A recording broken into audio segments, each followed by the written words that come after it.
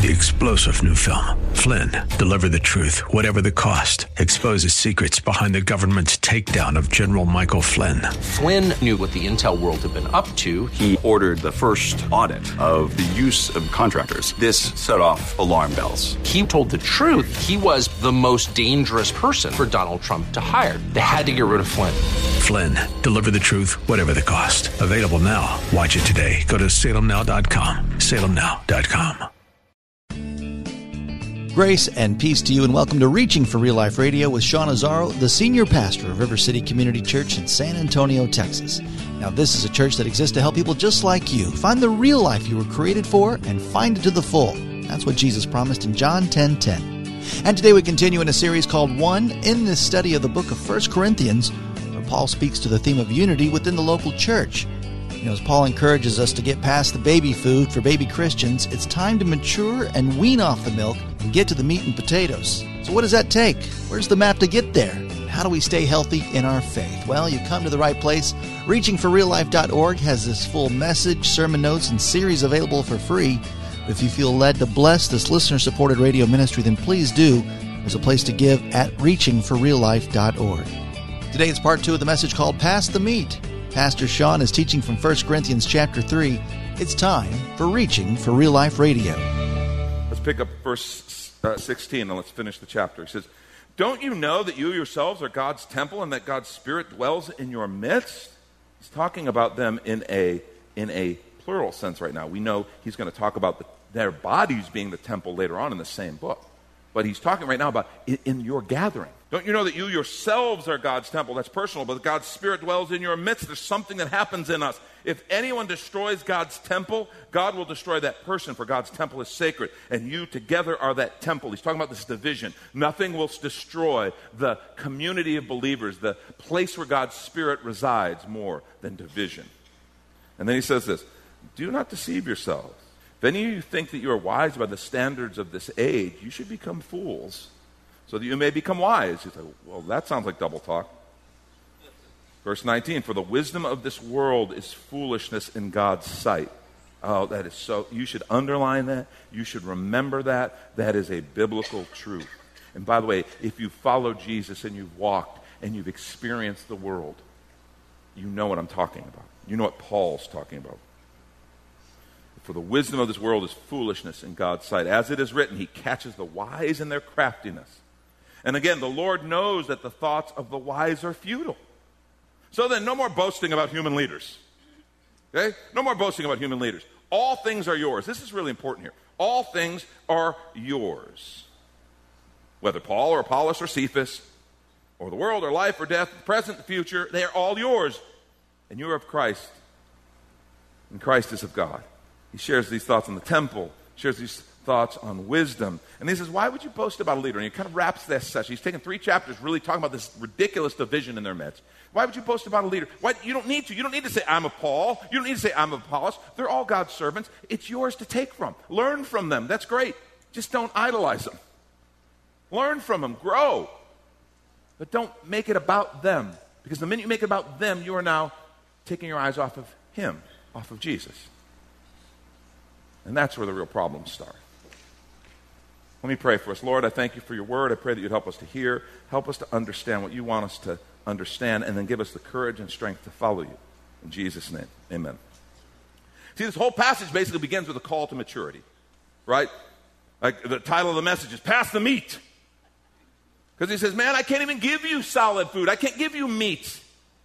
You're like infants who have to drink milk. And by the way, this is not a compliment. He's not complimenting them. You look so young. You look fabulous. No, he is not complimenting them. This is hard language. This is a little bit harsh. You're like infants. You're still sucking on a bottle when you should be having solid food, meat. But I couldn't give that to you because you're not even open to receiving it. See, this is a call to maturity. And in this passage, what I find interesting as I looked at this passage and started to break it apart a little bit, it's really 3 different movements, like 3 different stanzas or movements of a song, all kind of highlighting, illustrating, or showing us different aspects of the same idea. And here's the idea. If you're taking notes, I want you to write this down. The maturity of Christ followers is best measured in what we produce, not what we profess. The maturity of Christ followers is best measured in what we produce, not in what we profess. Now, what we profess is important, don't get me wrong. But we all know we have this amazing capacity as people to profess one thing and do the other. In fact, it's ridiculously common. And actually, it's kind of messed up because what we're professing, when we say, this is my profession, we're saying, I believe this. I believe that Jesus is the Savior. I believe that He is the way, the truth, and life, and I am going to follow Him. I believe following Him will be the key to life. We say that. I think that's a powerful profession. But then all the time we do the exact opposite.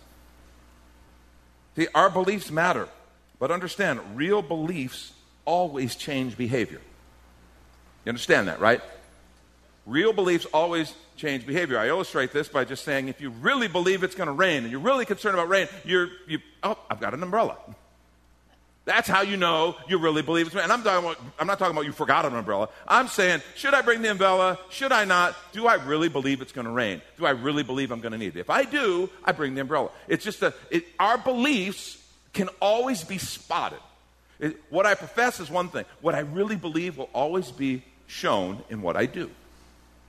Because I act out of what I really believe in my heart of hearts. Not what I think I should believe. Not what I wished I believed. Not what I told my friend I believed, but what I actually believe. I'm always going to act on it because it's just human nature. See, our maturity is best measured in what we produce, not what we profess. Now, 3 questions about this idea emerge from what Paul wrote. Why don't you write these down as we go? First question, what are you producing relationally? What are you producing relationally? Your profession is really important. But what are you producing relationally? You go, why do you ask that? Paul didn't talk about that. Well, yes, he did. Why did he accuse them of immaturity or of being infants? Because of their division. And he used the word because of your jealousy, because of your quarreling. How you are treating each other. He's saying this is the sign that you are not mature. You are treating each other with jealousy, quarreling, factions, dividing in these little parties. I want to suggest to you, you can tell a whole lot about a person's spirit by looking at the nature of their relationships. The nature of their relationships. And it's everywhere. We see it here at church all the time. And, now I'm going to get to some real meddling, okay? So buckle up. And just know, I'm not talking about you. I'm talking about that other person in your row, okay? Comfort one another with these words, okay? We see it in church all the time. I mean, there's people who come into River City, and man, they've been at other churches, and they know the Word, and they know, I mean, they know the Word, they know the right things to say, they know the right things to ask me about River City as they're considering, and that's all good. But then you ask the question, well, why'd you leave your last church? Well, they just weren't preaching the Word. Really? Why'd you choose it in the first place?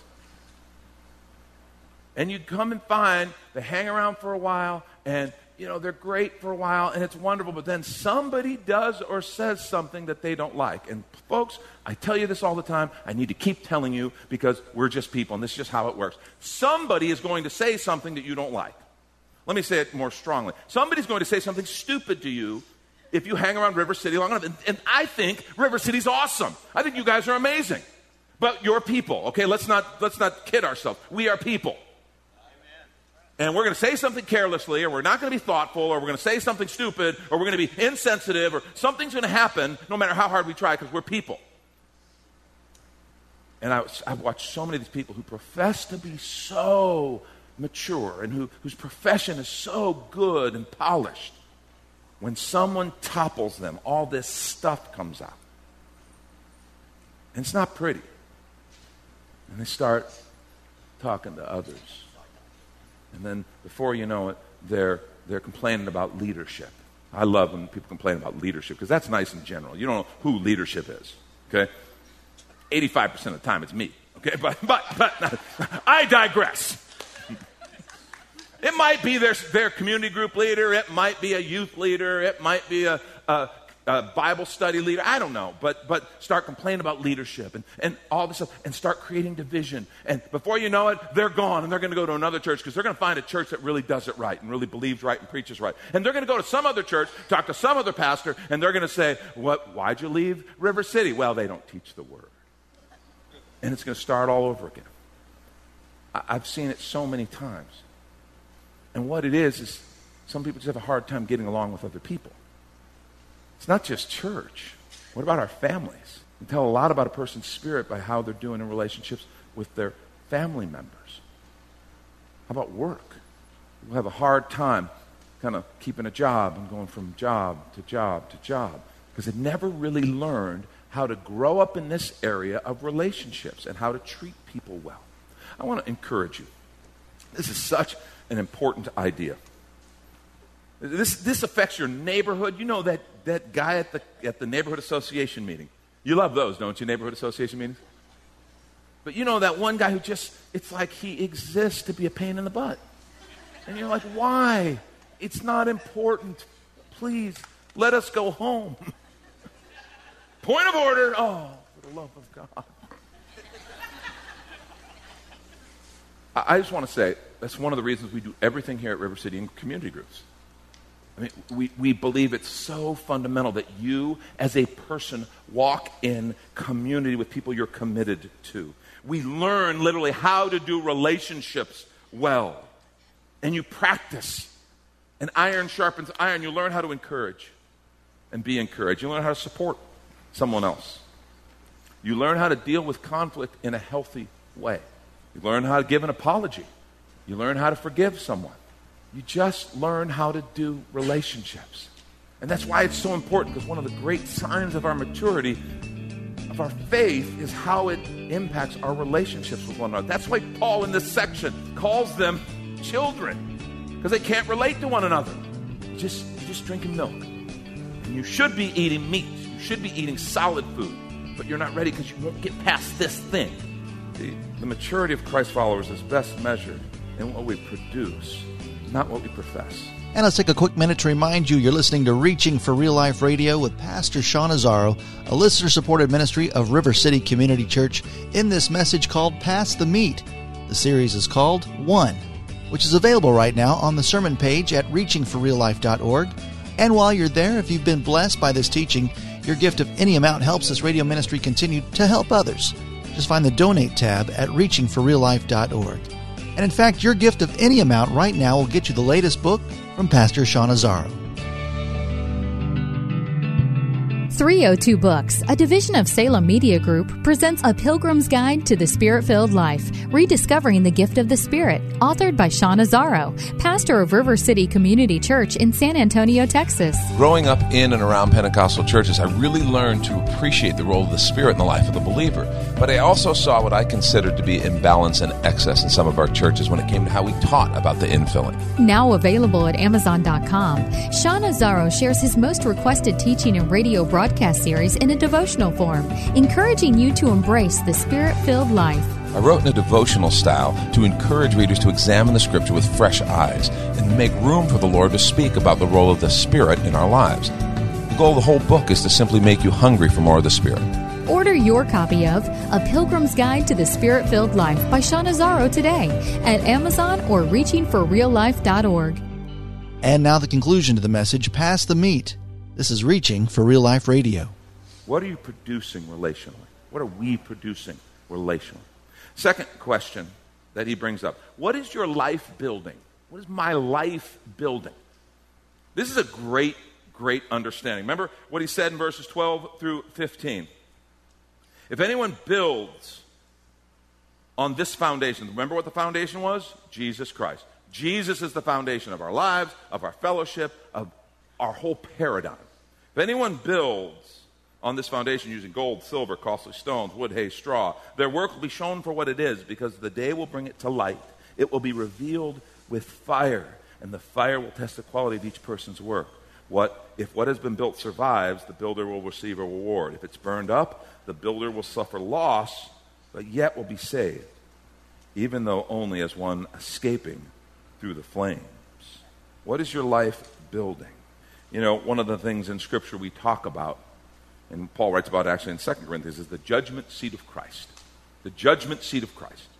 We understand as followers of Jesus Christ, we are saved and we will not stand before what is called the great white throne judgment, where it will be determined, where those who have rejected Christ will be judged based on their sins and whether or not their name was found in the Lamb's Book of Life. That's what the Scripture teaches us. And we go, man, I'm so thankful as a follower of Jesus Christ. I am saved by Jesus. My sins are covered. My sins are forgiven. I don't have to stand before that. That's true. But 2 Corinthians 5, 9, and 10 tells us, so whether we are at home or away, we make it our aim to please him. For we all must appear before the judgment seat of Christ, so that each one may receive what is due for what he has done in the body, whether good or evil. Now understand this very clearly. Our salvation is in Christ, not in what we do or don't do. That's why he said in 1 Corinthians, you won't lose your life. But this idea of reward, this idea of the fruit of our lives. It doesn't mean that what we do doesn't matter. In fact, we will all give an account. And he talks about the fire test, which I think is interesting. Because he talks about gold, silver, precious stones. See, gold and silver particularly, they are refined by fire. There are things we can invest in. There are things that we can do, build with our lives that will be refined. When the fire comes, when the pandemic comes, when trouble and trial and strife comes, the things that we build in the Spirit, the things that we build in life that are eternal will not only survive the test of fire, they will be refined in the fire. But then he also lists things like wood, hay, stubble. You know, how's he say it here in the NIV we're reading from? He describes it as, what was the exact word he used? Straw, thank you. The idea is those things are going to go up fast. And it's this picture of what are you building? See, what we do in life as followers of Jesus Christ bears fruit. It bears fruit. And the fire test, if you will, I want to suggest, is the test between those things that are eternal, temporal, lasting versus not lasting. And the question is, what are you and I building with our life? And this is in every area. Stop and think about it. In our work, in our business, we have the opportunity to build something. And we can build something that is temporal, temporary, or something that is eternal. I want to say to you, profits and products are temporary. People are eternal. I'm not saying profits and products are bad. You need to make a living. You need to make a product to make a living. But understand something. 50 years from now, 100 years from now, no one's going to care about the profits or the products that you and I made. Because they're temporal. People are eternal. So in the context of your business, understand something. Yes, we want to make a profit. Yes, we want to have good products. But I'm surrounded by people. I'm surrounded by I have an employer. I have employees. I have team members. I have customers. They are eternal. So at work, in my job, you don't have to be a pastor. You don't have to be a missionary for this to be real. You have the opportunity to build something that is eternal, to invest in people who are eternal. God loves them. He created them. They will live forever, either with him or separated from him, according to Scripture. Don't ever lose sight of that. Temporal versus eternal. That's what the fire test is going to reveal. Is it gold and silver, precious stones, or is it wood, hay, and straw? How about your home? We care a lot about our homes. Again, go back to the homeowner association meeting. We care a lot about our homes. Your assets and your investments are temporal. Let me tell you what's eternal. Your neighbors. Your neighbors are eternal. Oh, but you don't know my neighbor. He's such a pain. Oh my gosh, she drives me crazy. Just remember, that is someone Jesus gave his life for, someone he loves dearly, and they are eternal. Our assets and our investments, I'm not saying they're not important. It's fine. They're just not eternal. They're not going to last the fire test. Okay? Nobody's going to care 50, 100 years from now. We're just not. We're not going to worry about how we did on that one little thing over here. What's going to matter is what's what we did with what was eternal. See, that's the question, that's the idea behind what are you building on the foundation of Jesus Christ. He was talking about what Apollos was building, what Paul was building, but then he turned it to them personally. What are we building? See, the maturity of Christ's followers is best measured in what we produce, not what we profess. And the last thing, and this is so important, and he talked about this here in chapter 3, but he had talked about it extensively in chapter 1 as well. Whose wisdom do you follow? Whose wisdom do you follow? Wisdom is a gift. And Scripture says God will give it freely. James tells us, if you lack wisdom, ask, and God will give it liberally. He wants to give you wisdom. But the question is, wisdom is a gift, but what kind of wisdom? Because remember, verses 18 through 20. He says, do not deceive yourselves. If any of you think you're wise by the standards of this age, you should become fools, so that you may become wise. In other words, so that you may really become wise. For the wisdom of this world is foolishness in God's sight. As it is written, he catches the wise in their craftiness. And again, the Lord knows the thoughts of the wise are futile. See, what kind of wisdom? Whose wisdom are you following? There is so much that passes as wisdom in our world. Wisdom in how we treat people, wisdom in how we handle business, wisdom in how we handle money and how we raise our kids. And there's the consensus of what the experts say, and so often there is what the gospel says, and they are very different. And we have to decide which wisdom we're really going to follow. Paul said in the first chapter, 1 Corinthians 1:25, he says, for the foolishness of God is wiser than men, and the weakness of God is stronger than men. Do you believe that? The foolishness of God is wiser than men. The weakness of God is stronger than men. Do you believe that? Because see, that's going to be very practically tested, like this week, over and over and over again. And you'll have an opportunity to prove if you really believe that. For consider your calling, brothers. Now, this is a little bit humbling. Consider your calling, brothers. Not many of you are wise according to the worldly standards. Not many were powerful. Not many of noble birth. This has just been true of the church predominantly throughout the centuries. Jesus says it's hard for those who are wealthy to enter the kingdom. Not that they can't. It's just when you've got everything in the world and people are always coming to you and telling you how great you are because you got a lot of wealth and success, the humility required to confess your need and to recognize how broken you are and how much you need a Savior is a little bit harder to come by. But God chose what is foolish in the world to shame the wise. God chose what is weak in the world to shame the strong. God chose what is low and despised in the world, even things that are not, to bring nothing things that are, so that no human, listen, here's this word again, so no human might boast in the presence of God. You notice he used that in chapter 3. No human might boast in the presence of God. Because of him, you are in Christ Jesus, who became to us wisdom from God, righteousness, sanctification, redemption, so that, as it is written, let the one who boasts, boast in the Lord. There is an arrogance of thinking I can be wise apart from God's wisdom. Because understand, God's wisdom is based on the reality of the universe. And right now, all these areas that we divide over, okay, so many of them are simply, how do you view the world? How do you view the world? Do you view the world as there is a God, he is creator, and he has set an order in things, and our best and highest purpose is found in following him and his direction, his order? Or do you view the world, well, there is no God, man is the highest, and whatever the experts say, that's the highest thing? How do you view the world? Because those are two completely different ways. And they will lead you opposite directions every single time. Whether it's human sexuality. You're like, well, what difference does it make if two consenting adults, as long as they care about each other, why is God so hung up about that? Why are Christians so hung about that? If it's not hurting anyone. That's something we hear about same-sex attraction. Well, if it's not hurting anyone, it's not hurting anyone according to who? You say it's not hurting anyone. God says it is. God says it's hurting those people involved in that relationship because he created them for something greater. Well, but if they have a desire, really every desire we have is from God? Just think about that for a minute. That's one of the dumbest things I've ever heard.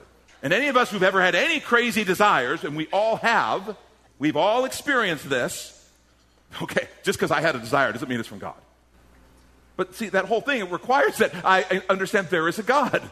Well, but it's not hurting anyone. According to who? According to you, it's not hurting anyone. God says it is. See, that's the big dividing line. Now, if you don't believe in God, well then, okay, that's not going to really be very persuasive to you. But if you believe there is a God, you believe his word is true, and you trust him, we're going to be completely separate on this.